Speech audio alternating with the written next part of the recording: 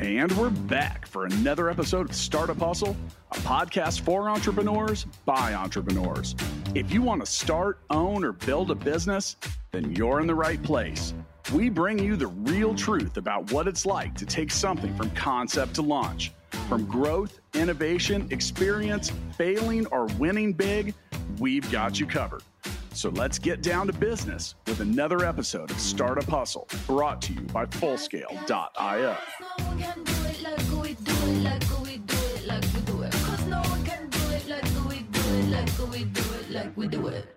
Hello, and welcome back to another episode of Startup Hustle. Matt DeCoursey here with Matt Watson. How are you today, Mr. Watson? Doing pretty good. Ready to talk about some more of the hustle?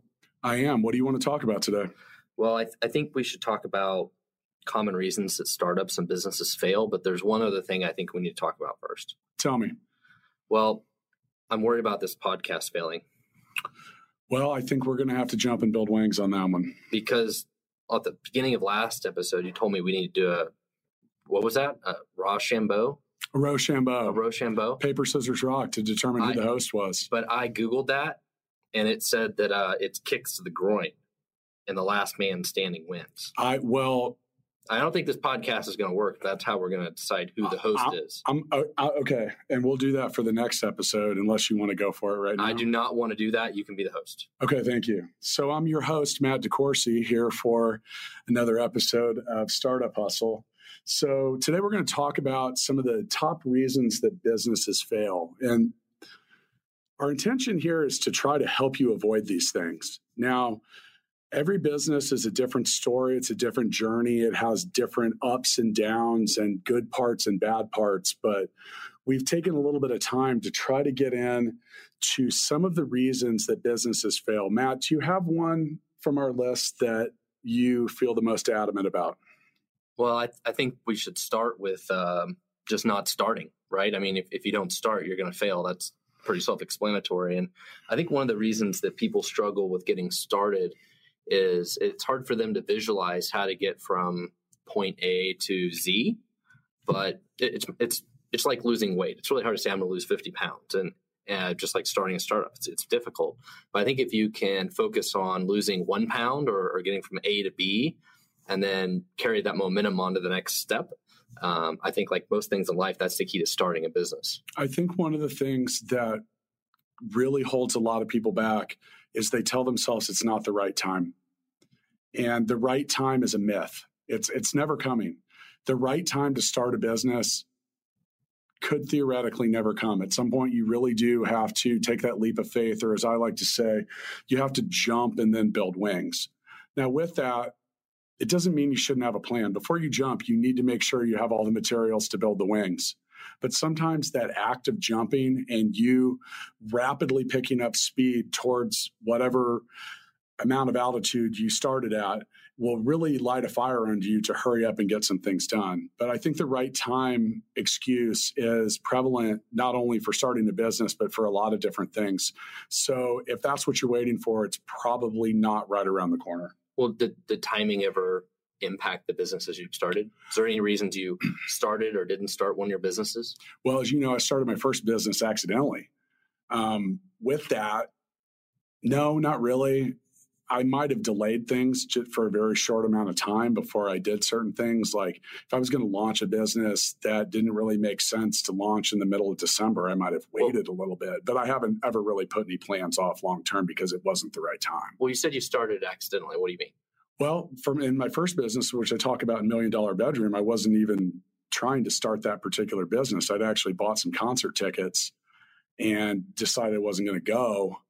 I sold them and I made a few bucks online and the light bulb popped. I was like, wow, maybe I should do this again. So you found a problem and you came up with an idea how to solve it. Right? I did. Well, and so actually my first business was the same way. I wasn't looking to start a business at all. Actually, somebody else was.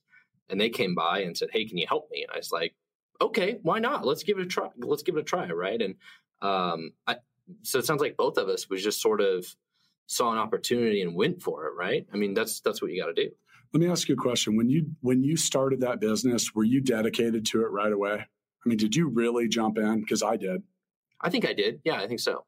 I mean, when I look back at it, I might not have put as much time as I did later, but I definitely became borderline obsessed with it and trying to figure out whether it was something that was good or not. How important do you think the dedication of the founders or the people in businesses at an early stage is for its overall success?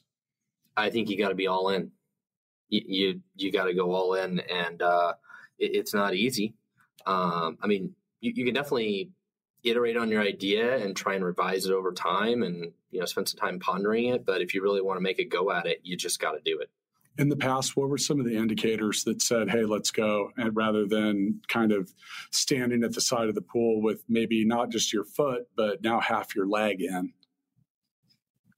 I don't know if I've ever stood on the side of the pool, so I don't know if I have an answer for that. I usually jump and drag a couple people with me.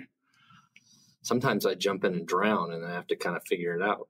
And well, that's okay too. That's kind of like jumping and building wings. That sudden need to learn how to swim can have a pretty powerful effect on your overall dedication and drive.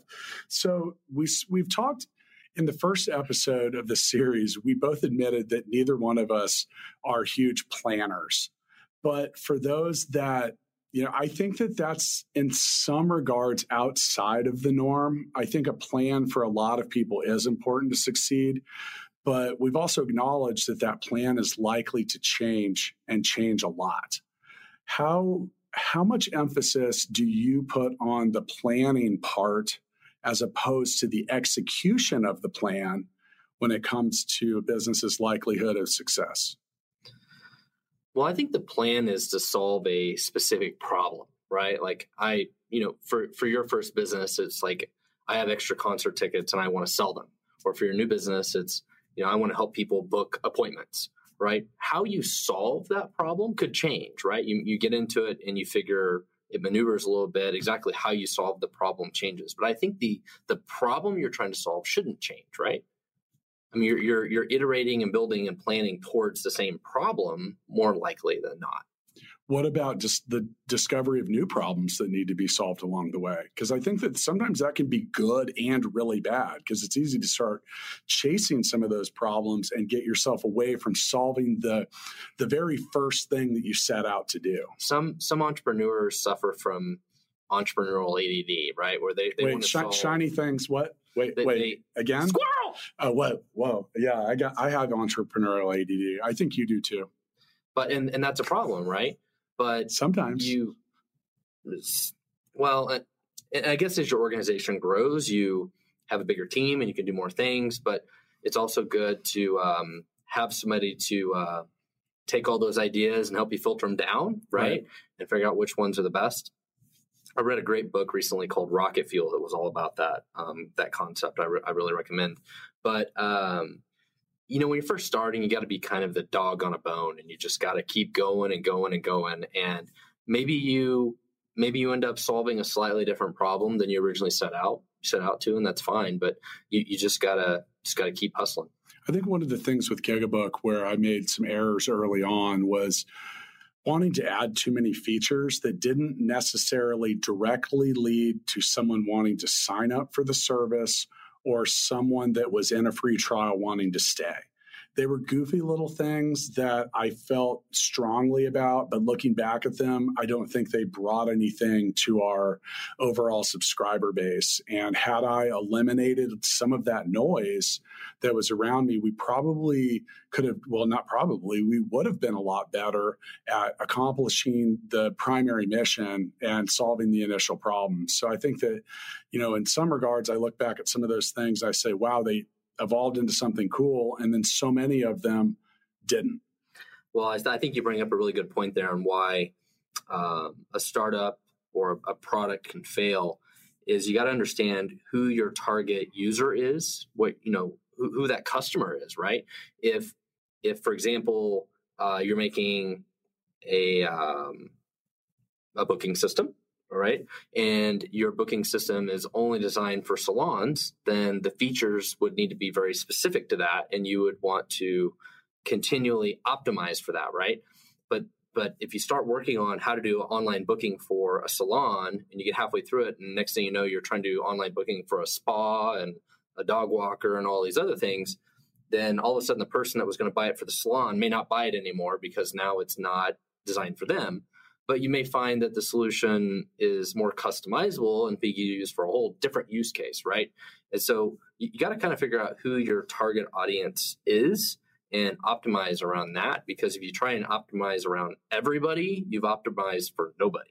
So your current business, Stackify, which is in the business of helping developers identify and prevent problems, well, there's an infinite amount of things that you may be able to detect. Right. How do you determine which of those are important and meet the specific needs of the market you're trying to service? Well, for us, it's focusing on specific programming languages, specific types of software. So, for example, we don't support mobile applications. But yeah, for us, it's focusing on specific cloud providers and programming languages and different frameworks. And potentially there's infinite ones. Like we don't support a lot of older technologies. Most of our stuff is newer technology. Yeah, it's hard to pick sometimes, but you got to focus somewhere.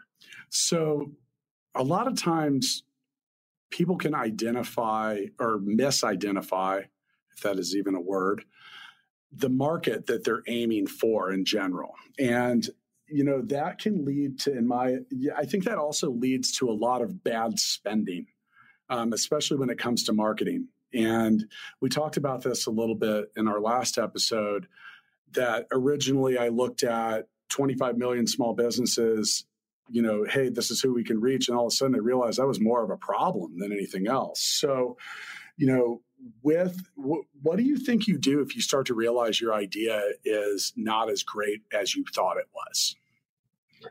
Well, one thing they always say is to fail fast, right? You don't want to spend too much time, energy, and money chasing something that's just not going to work.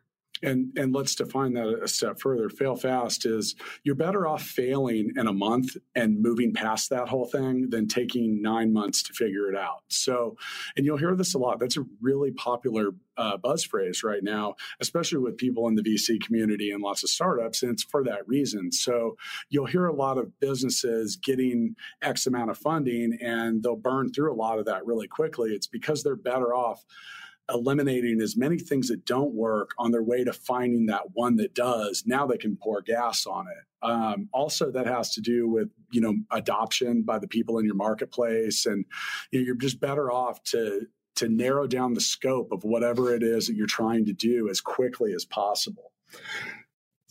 So when it comes to starting your business, a lot of startups have co-founders, right? Yeah. And one of the big dynamics that leads to problems in an early stage company are the co-founders, their relations, their skill sets, all of those things. Did you ever have any big problems with other founders or co-founders? Well, I haven't had a ton of co-founders, but I've had issues with personnel and having the wrong people on board, which is in many ways the same thing. Now, I don't know if you know this. Do you know that they have couples therapy for business partners now?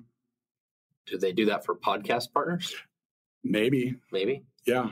Do you feel like we need to call in someone? Well, if we're going to do that whole Rochambeau thing, we might need that. We might need a different kind of therapy. Yeah. Now, with that, I say to people a lot, you can get rid of your wife faster than you can get rid of your business partner, meaning it's easier to do. Or husband. Yeah, or husband. Yeah. I should say your partner. Yeah. Your life partner. Now, with that, the reason is once you vest someone into your business and someone owns a part of it, you don't have any control over what they're going to do with it in most cases. And there might even be extreme actions that need to occur to get people to do things. So what are some of the things that you do to safeguard yourself if you're going to include someone in your business on an ownership or equitable level? So I think there's a couple things there. One thing you can do is make the founders earn their stock by vesting it, right? So that's what I do. So maybe it's 50-50 going in, but you earn it over, 5 years or whatever it is. So worst case scenario, if one of you has to exit the business, then, some of that gets returned back to the company or the other founders. My first business, I had a co-founder, and I want to say it was about 4 or 5 years in, we had some issues with my original co-founder, and we had to part ways with him. and it actually turned pretty ugly. And he sued us and got a court injunction against us. And I mean, there was a few months where we were sitting around trying to figure out what we were going to do, if we were going to do anything. And those horror stories exist of problems with founders. And actually, when you talk about vesting and all those things, probably the biggest mistake we made is in my first company, we set it up so that it required a supermajority, so that every one of the founders and the shareholders had to agree to do anything. And as you can imagine, that's a really terrible idea. Especially as you grow and if you add more people to that whole need to do it. What we do is I'll vest someone in over a short amount of time. But with that, I also put other goals and metrics in that might accelerate that process. Like if we grow fast enough to achieve X amount of revenue in X amount of time, well, then we've done our job. So everyone deserves to possibly have that accelerated. And another thing that I personally feel important of is I'll accelerate vesting if for some reason we have an acquisition event. Like it's not necessarily fair to the other people that helped us get to the point where we were about to be acquired, and they wouldn't be able to get their full percentage or share because I chose to sell it out from underneath them before that. So if, for example, more than 50% of your shares change hands in a year, that might accelerate someone's ownership of whatever. Now, with that, there are some potential tax implications. So if you're in that situation, check with your accountant or your attorney about it, because cashing people's shares out in less than 1 or 2 year periods can actually make them short-term capital gains as opposed to long, and put your, business partners or other people into a weird tax situation. Now, I think one of the other key things we want to talk about is having a co-founder. I think can be extremely helpful, but they need to be co-founders that bring something to the table, bring a skill set to the business that you don't have. So, for example, Mr. DeCoursey, do you think you could sell anything? Eventually. I think I could build anything. Right. So you think the two of us together could probably be successful, right? Yeah, we should start a business someday. Now, if we both could sell anything, well, then we'd have a problem if we were trying to build software. Yeah, we'd be in trouble. Now, I think one of the things that I have a difficult time with, or have had difficult times with others when it comes to doing joint ventures, is I'm willing to work really hard. I mean, I'll work 120 hours. If we're on top of the gold, I will keep digging until we not only find it, but get it out of the ground. And in the past, that's been one of the things that has irritated me, has been the lack of commitment or the lack of effort from some people that I've gotten. I've had a lot of people want to do these joint ventures or different things, and then they realize it's going to be a lot more work and dedication than they thought. And they seem to tail off pretty quick. And I end up doing the lion's share of the work. That leads to resentment. And then I just kind of want to quit. I'm very reactionary. Like if you work really hard, I'm going to work even harder because I like to push that pace. But I think that's something that you should be considering if you're bringing on partners or other people, or at least consider. You never know if someone's going to do a good job until they show up to do it. So you mentioned the amount of work and effort it takes to build a business and a startup, but how do you balance that with your personal life? Well, I wrote a book about that too. But with that, you have to be aware of it. I personally break things down into your personal, professional, and physical life. People ask me all the time, they say, well, what's a good balance of that? It's different for everybody. It's up to you to determine that. But the more it's grossly lopsided, the more that the other factors that aren't getting, the other categories that aren't getting attention in your life are going to come back and bite you. So if you spend 90% of your time working and 5% on your personal life and 5% on your physical life, you're going to get sick, or your wife's going to leave you. And good luck spending 90% of your time working while you're going through a divorce or something like that. So you're saying the physical part of it's important because, let me ask you this. So there's, people talk about the freshman 15. Is there like a startup 15? Yeah. Is that my problem? Yeah. Okay. All right. Yeah. That's definitely why we're both a little fat. Yeah. More physical. All right. Yes. All right. You got I'm going it. to the gym. I got check it. mark. All right. Well, you also have to train for the Rochambeau contest. Yes, that's correct. To really yes. do some squats. So with we're talking about the whole issue of a co-founder or partners. What can be equally devastating is your selection of the wrong people to participate. And we're talking just like a general employee level. And I want to kind of attach a subcategory onto this, because with that, I think a lot of people hire the wrong people and then they realize immediately that they've done it and they fail at making tough decisions. Now hold on a second. Does that usually involve hiring family? That's a great point. Don't do that. Because that makes it really hard, right? Yes. Now, I can say at my last company, my first employee was my dad. And he still works there. He still works there. Yes. He's been awesome. So big shout out to Mr. Dave Watson. Yep. But my sister, I hired one of my sisters. I have 3 sisters named Stacy, by the way, and maybe one day I'll explain that because it's confusing. Even more confusing than a podcast hosted by 2 Matts, right? Yes. Yeah, absolutely. So, but I had to, at some point in time, it wasn't working out. I had to fire my sister, and it's tough. Did that cause friction or problems? Maybe that's why she won't talk to me anymore. I'm not sure. Wow. Well, with that, but that's a whole different topic for a different podcast. On the flip side of that, my wife worked with me for almost 8 years, and we were an amazing team. Now, my wife worked with me for about 8 hours, and then that was it. And that's usually the case.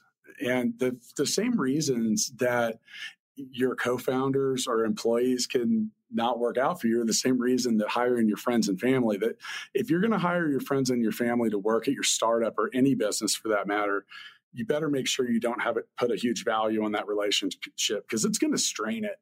And, Jill and I were like that for quite a while, like at certain times, but we were both getting what we wanted out of life, and that made us feel a little better about it. So honestly, I don't think my first business would have been as successful without her. So how do you realize that you've got the wrong people on board, and what do you do to change it? This is it's a tough conversation. And I think the first thing that you have to realize is the whole concept of wrong people is something that continues to happen, right? So when you've got 2 employees or 10 employees or 20 or 200 or 2,000, that's an evolving process, right? So for example, the person to be in charge of sales when you've got 3 employees might be really good at hustling and getting sales and getting it done. But when you got 30, they might be terrible at managing other people, right? There might be a good salesperson, but not a good sales manager, right? And so the first thing you have to do is realize as your company grows that the roles that people are in is going to have to change. Just because they were a good salesperson or a good developer or whatever, that doesn't mean that they're all of a sudden going to be an executive in the company. It may be beyond their means, and everybody has to realize that. I worked for a company once that had this really bad habit of taking their top salesperson at a location and turning them into the store manager. And they couldn't figure out why their sales were going flat or not growing at that point. And the reason was you're taking your top earners off the floor and making them shuffle paperwork and stuff like that. So, sometimes the wrong people, you can create problems with the right people. For me, I think one of the things that means the most to me at this point is having an employee that cares. Like legitimately cares. And I mean, not only about the business, but about our clients and their coworkers, and they're considerate. And these are the people that, take a few minutes at the end of the day, rather than darting out the door at 5 o'clock, they say, hey, is there something I can help you with? Or is there something I can help you with? Or they're willing to do just that little couple % more at the times. I had an assistant once that would oftentimes check emails and do different stuff later at night. And she was doing that to try to help me out because she knew that I had probably not quit working all the way up until that time. And I really appreciated that. It wasn't something I ever asked her to do, but if I have to make tough choices, I make them fast. I think that there's a lot of opinion out there, but if you realize you have, all right, in my past experience, people that are good right away. They're never your worst person. And then you're like, wow, it's been a year and I can't believe that you've turned into my top employee. They're usually good right away. It doesn't mean they're the best, but you can definitely tell. Now, some people are really harsh about this, and they'll tell you the first time you think about making a change, you should go ahead and do it, because on some level in your mind, you've already made it up. You're having such high levels of doubt about this particular teammate that you're thinking about making a change. So it's that your gut's telling you need to do something, but for other reasons. And, we have a lot of reasons that we don't do these things. Oh, they have a family, or we just brought them on, or whatever. But, the fact is you have finite resources in your business. And if that person isn't meeting those needs and you're not committed to them in the long term, what was the phrase you used before? You need to free up their future. It's so true. And I think of like a folder with a sailboat on it and an exit package, and some lady, telling me that, you are going to be awesome at something. It's just not this. And, your life is going to be fantastic and you're going to be happy, but just not here. Okay. And I'll go for that. So let me ask you something though. So you're talking about having the right people on the team and the wrong people, but when you get the right people on the team, how do you keep them motivated and keep them engaged and happy? Because I think that's one of the challenges we have, and especially as an entrepreneur, sometimes we endure a lot of stress. Things are good, things are bad. It's a roller coaster, and I feel like a good portion of our job, if we're good at it, is also being a cheerleader and a motivator for the rest of the team, right? The problem with, I've had a lot of people ask me over the years, so how do I motivate my team or my employees? Motivation is something that has to come from within. You can motivate someone on a very short term, like, okay, Bobby Knight, basketball coach, but IU, it's been a while. Some of our younger listeners might not even know who he is. Well, at one of his basketball camps, he would do this experiment where he would have the kids run the deals. They go free throw line, half court line, and back, or whatever those drills are called. And so he'd have two kids run it, and it would just be dead silent in the gym. And then you have the same kids come back out and run it 10 minutes later, and he screamed at them the whole time and really scared the crap out of them. And they were faster. But the thing is that wears off. So I think in the end, if people have that motivation, and that motivating force has to come from within. And I think that there's some internal driving factors. People want to they want to work on things that they're interested in. You know what they want? They want to win. Well, yeah, but at the same time, that's a good point. They want to win. That guy will run up and down the court all day long if they're winning. Some will and some won't. Right? And for the most part, they will. And that brings up a good point. I like to celebrate victories. So, do you have anything that you guys have done to celebrate wins or victories in the past? It's funny you mentioned that. So, one of the things, it depends on your employees and who they are, but a lot of people that you hire for your startup may be taking, an exodus from great jobs and taking a risk on you. And, maybe they want to work for a smaller company and all that. But at the end of the day, they're taking a risk, right? And one of the reasons they show up to work every day and stay motivated is the winning, right? They want to win, and they want to see the company win.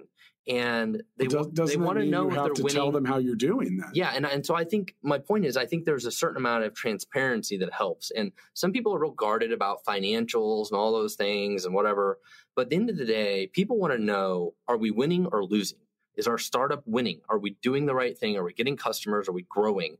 And I think that's one of the best things you can share with your team, right? If it's the celebrating new customers, if it's showing, revenue, whatever you feel comfortable with. And so to your point, we have a little bit of a tradition that we've built here at Stackify, where if we sign up more than 3 customers in a day, the whole team did a shot of Fireball, which is cinnamon whiskey for those of you who are not familiar. Because what could go wrong? I mean, and honestly, we had to change it from 3 a day because that started happening too often. So that has evolved a little bit.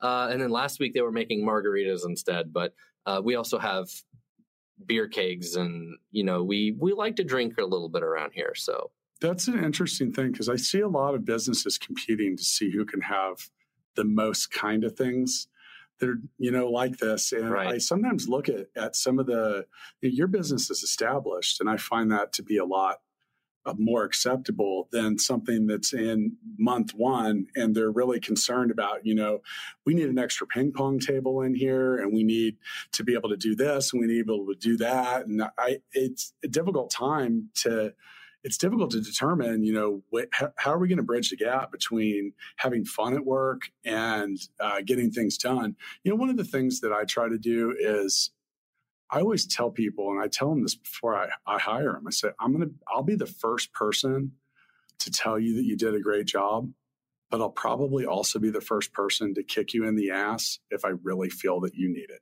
Well, I think if you can't handle that, please don't accept a job here if we offer you. And that's really important at a startup. Yeah. Is that level of transparency.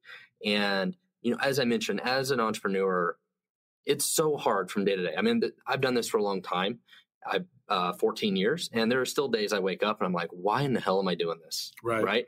And back to the winning or losing. The winning or losing is not only important to our employees and our team, the co-founders, everybody else, keeping them going, but it's important for us, right? We feel a lot better as the CEO, founder, whatever, when we win. Well, I can feel better about the fact that I might not be making money hand over fist, but we're making progress. Exactly. It's all about that's a win. Are we doing better than we were doing yesterday? Yeah. Can you see the light at the end of the tunnel? Are you making progress? It's all about winning in those incremental steps. So have you ever had anything in an early stage of a business that you just thought was absolute gold and turned out to really be fool's gold? Like perhaps a big company flashing their wallet at you and making you think that your relationship with them was going to take you straight to ringing the bell at the NASDAQ. We absolutely had that. So at my first business, one of the largest companies in our industry, we worked out a deal with them where they were going to resell our software. And we absolutely thought we were going to be thousandaires, millionaires. I don't know, but we thought we hit it out of the park, right? And we sat around for several months waiting for them to go make us millionaires. And they literally did nothing but waste our time. We had a similar situation like that, and I won't name who, but it was a company that approached us about wanting to integrate Gigabook in their onboarding process. And I asked them, I said, so what would make this tick for you? What metrics really make this happen? And here we are 2, maybe even 3 months later, and we had been delivering that, but I wasn't able to get them to sign up, and I never did get them to sign up. And I wasn't sure, and I still don't know to this point. I could have just been involved in a very expensive science experiment. Well, I've seen similar problems, and I think that brings us up to another topic maybe we should mention. A lot of startups, when they first build their product, if it's a software product, is they figure out if they should have a free or a freemium version of their software. And I think a lot of them go into it kind of haphazardly and not knowing what the ultimate strategy is and why they're doing a free version. Have you ever had free versions of your software? Had experience with that? I wanted to do that in 2015. I wanted to make it free for the entire year. And I let the people around me actually talk me out of it because they were saying, we need revenue, we want to show growth, blah, blah, blah. And I think it's one of the biggest strategic errors I made because we didn't really end up picking up many, if any, users that year because we had so many problems. But having people come in and spend more time using it because they weren't driven out by the need to pay would have probably given us a heck of a lot more insight and data about what we really needed to be focusing on. Well, one thing from my experience is the users that pay the least and pay nothing are the biggest pain in the rear. Yeah, no comment there.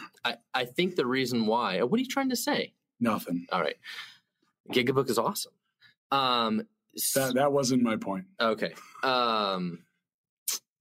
They don't have any skin in the game, right? They're not paying for this. It's the ones that pay for it that try and maximize their usage out of it and get the most out of it. It's the ones that aren't paying anything that can just be the biggest nightmare of all. Do you know what I believe to be the best 4-letter word in all of sales other than sold?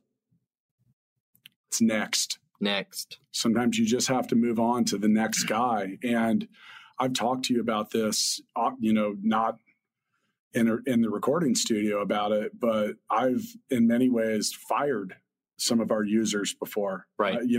We had one particular user that was putting out 95% of our support tickets at one point, and that was significant. And I just literally had to tell this lady, I said, I just don't have the resources and manpower or even interest. And they were never problems. It was user error and someone just being confused or just not even trying. And every time they had a question about anything, we were getting a ticket. And, we want to react to that stuff, but you end up chasing your tail on a lot of stuff. So I think free can work, though. I think it depends on the business. Yeah. And so Stackify is actually a good example of this. We have a free product, but it's a different product. So our flagship product that we sell is not free in any way, shape, or form. But we built a free tool that we built specifically to be free that was a lead generator. And so we get hundreds or 1,000 plus people a month that will download that free tool.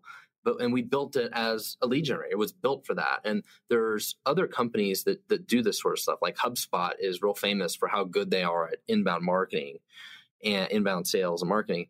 And they have cool, like free website grader tools and stuff like that. And the whole reason they built those things is just to get people to use them and build awareness and all that about their paid products. But they're not giving away their paid products. They built these other things that are free. Didn't you do something like that for Gigabook? I did, actually, but it's much like you're saying, it's a completely different product. I actually acquired another platform that had a bunch of web developer tools in them, and they were the things that you can usually find for free if you go and look. But we put them, this particular platform had, bundled them all into one spot and had some really cool stuff in it, but they were having a hard time generating some meaningful revenue. And I personally feel that the web developer is a huge friend to our business because they have clients that want booking added to their site. And so if we can do something, and it didn't cost me a lot to buy that platform, we have 2 or 3 people a day sign up for it. And it's a lead generator. It is. And I've noticed since we put it on there that I have more people sending in comments to us that say, I'm a developer and I'm installing this for a client. But with that, I didn't necessarily have to do that, but I felt like if I can do something to make these people's lives a little easier, that at least we hope they'll think of us when it comes down to it. And I don't know how many do, but. Well, and I think some of the people listening to this will probably think, well, isn't the free version of my software a lead generator for the paid version of my software? Well, what we're talking about is they were different tools. It wasn't our paid product. And for some people, maybe that's right. I think it all depends. You've got to understand your users. You've got to understand, okay, I can give them this thing here for free and I can entice them to pay and what percentage do it. Like, you got to figure all the mechanics out of that thing. You also have to make sure that if you're providing something for free, that doesn't have an enormous amount of cost. I mean, yeah, that's where I was going with that, because some of the stuff that would be associated, like, for example, it would be very difficult for me to give you a free booking platform that sent text messages because I got to pay for them. Well, think about somebody like Uber. How many free rides have they given away? A lot. I mean, they're paying people to drive people around town for free. Yeah. I mean, it takes a serious amount of money to buy a market like that. And so if you've got all the money in the world, I guess go for it. And I think, their approach with that is getting people to understand and adopt something that seems foreign. And they do have a little more capitalization than I. They're comfortable with losing like billions of dollars a year. So let me ask you a question. So if I'm a big company and I call Stackify, will you build me something and then let me decide if I want to buy it afterward? Probably not. No, I won't ever do that. I mean, I'll do anything they want if they buy the company. Is that the same thing? Yes. Okay. Yeah, that's and everyone listening, take note that you can do whatever you want with Matt Watson's company if you're willing to buy it. Yeah. So, that's what I used to say all the time. I think but what we're mentioning here, I feel very serious about, because especially early, it's easy to get hypnotized by the size of a company that is courting you. And there's a few things that you probably need to know is I've never once in the last 10 years seen a deal come together quickly with a big company. You're talking about as a customer or acquirer? No, I'm talking about providing services or doing business with other companies. The bigger they are, the slower they move. They typically need more people to decide about it. They've got a longer approval process, and they're usually busy doing 10,000 other things. So it wouldn't, don't be surprised or shocked or think they're not interested when they schedule a call with you in 2.5 weeks from today. Now, this brings up a really good topic, though, that if you're starting a new company, you got to understand who your target customers are. And one of the reasons you could fail is if you're only targeting those super large enterprises that move that slow. It makes the path to revenue a lot longer, for sure. It makes it really difficult. And sometimes you're better off if you focus on smaller companies that can move quickly. The way I like to look at it is I'm going for the big accounts and the accounts that have a lot of users in it. And I look at if I'm doing that properly and I'm marketing that well, then the smaller accounts that trickle in as a result of that are a byproduct of what I'm doing on a larger scale. I think it's a lot harder. I equate selling to fishing.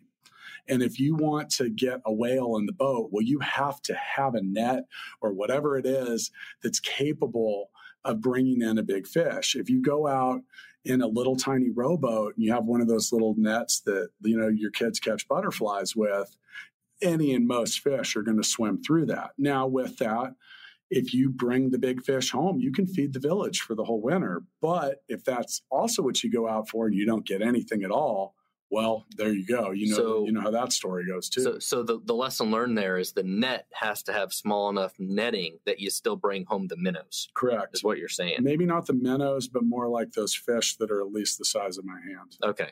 So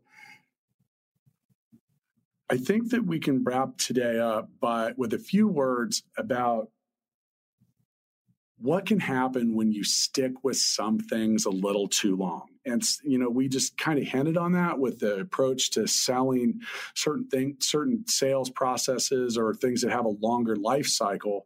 But what about just everything in general? How do you know when to bail on something or to, shift or pivot to something different? Well, there's a couple things there I can think of. So the earlier example I gave of, we thought we had this big partnership that was going to make us millionaires, right? Like, how long do you stick with that? I mean, that's one side of this. The other side of it is, there's a lot of different sides to it. For me, if what I'm doing or what I'm chasing isn't going to directly correlate with my business building process, then it's a red flag. And some of the things too is, and you were talking about these larger accounts, you have to establish some rules and some boundaries in a way. And I don't know if that's necessarily like you want to put that, here's the rules and boundaries for dealing with me. But with that, I do mean that you have to be strict within your business. And one of the things when I look back at our relationship with the large company that never ended up with us doing business with them is I was 2 months into this process and I realized, wow, I haven't really even talked about what this is going to cost them. So if they're not asking questions like that along the way, those aren't buying signals. Interested buyers do have objections with what you're selling, and they do ask questions. Well, what's this going to cost? How does this scale? How are you going to be able to support this? How quickly can we turn this around? So if you're dealing with situations or having relationships with people that aren't asking buying questions, it might not happen in the first meeting or two, but if you're way down the road and you're not getting some of that stuff, you need to either try to get it or consider the fact that you might be chasing your tail a little bit. When I think of this topic, I think largely of different forms of sales channels, kind of like the partnership, but other sales channels as well. So use AdWords as an example, or Facebook, or any kind of marketing or sales channel. And it's always the balance of, or do you spend too much time and energy trying to perfect something that is not providing enough value? Or, you have some good success stories with AdWords, right? Where it's like you had to spend a lot of time into it. Like you could have done it for a couple weeks and said yes or no and bailed. But sometimes the persistence, you're able to make it work. And it's, and you've done a good job of optimizing it from my understanding.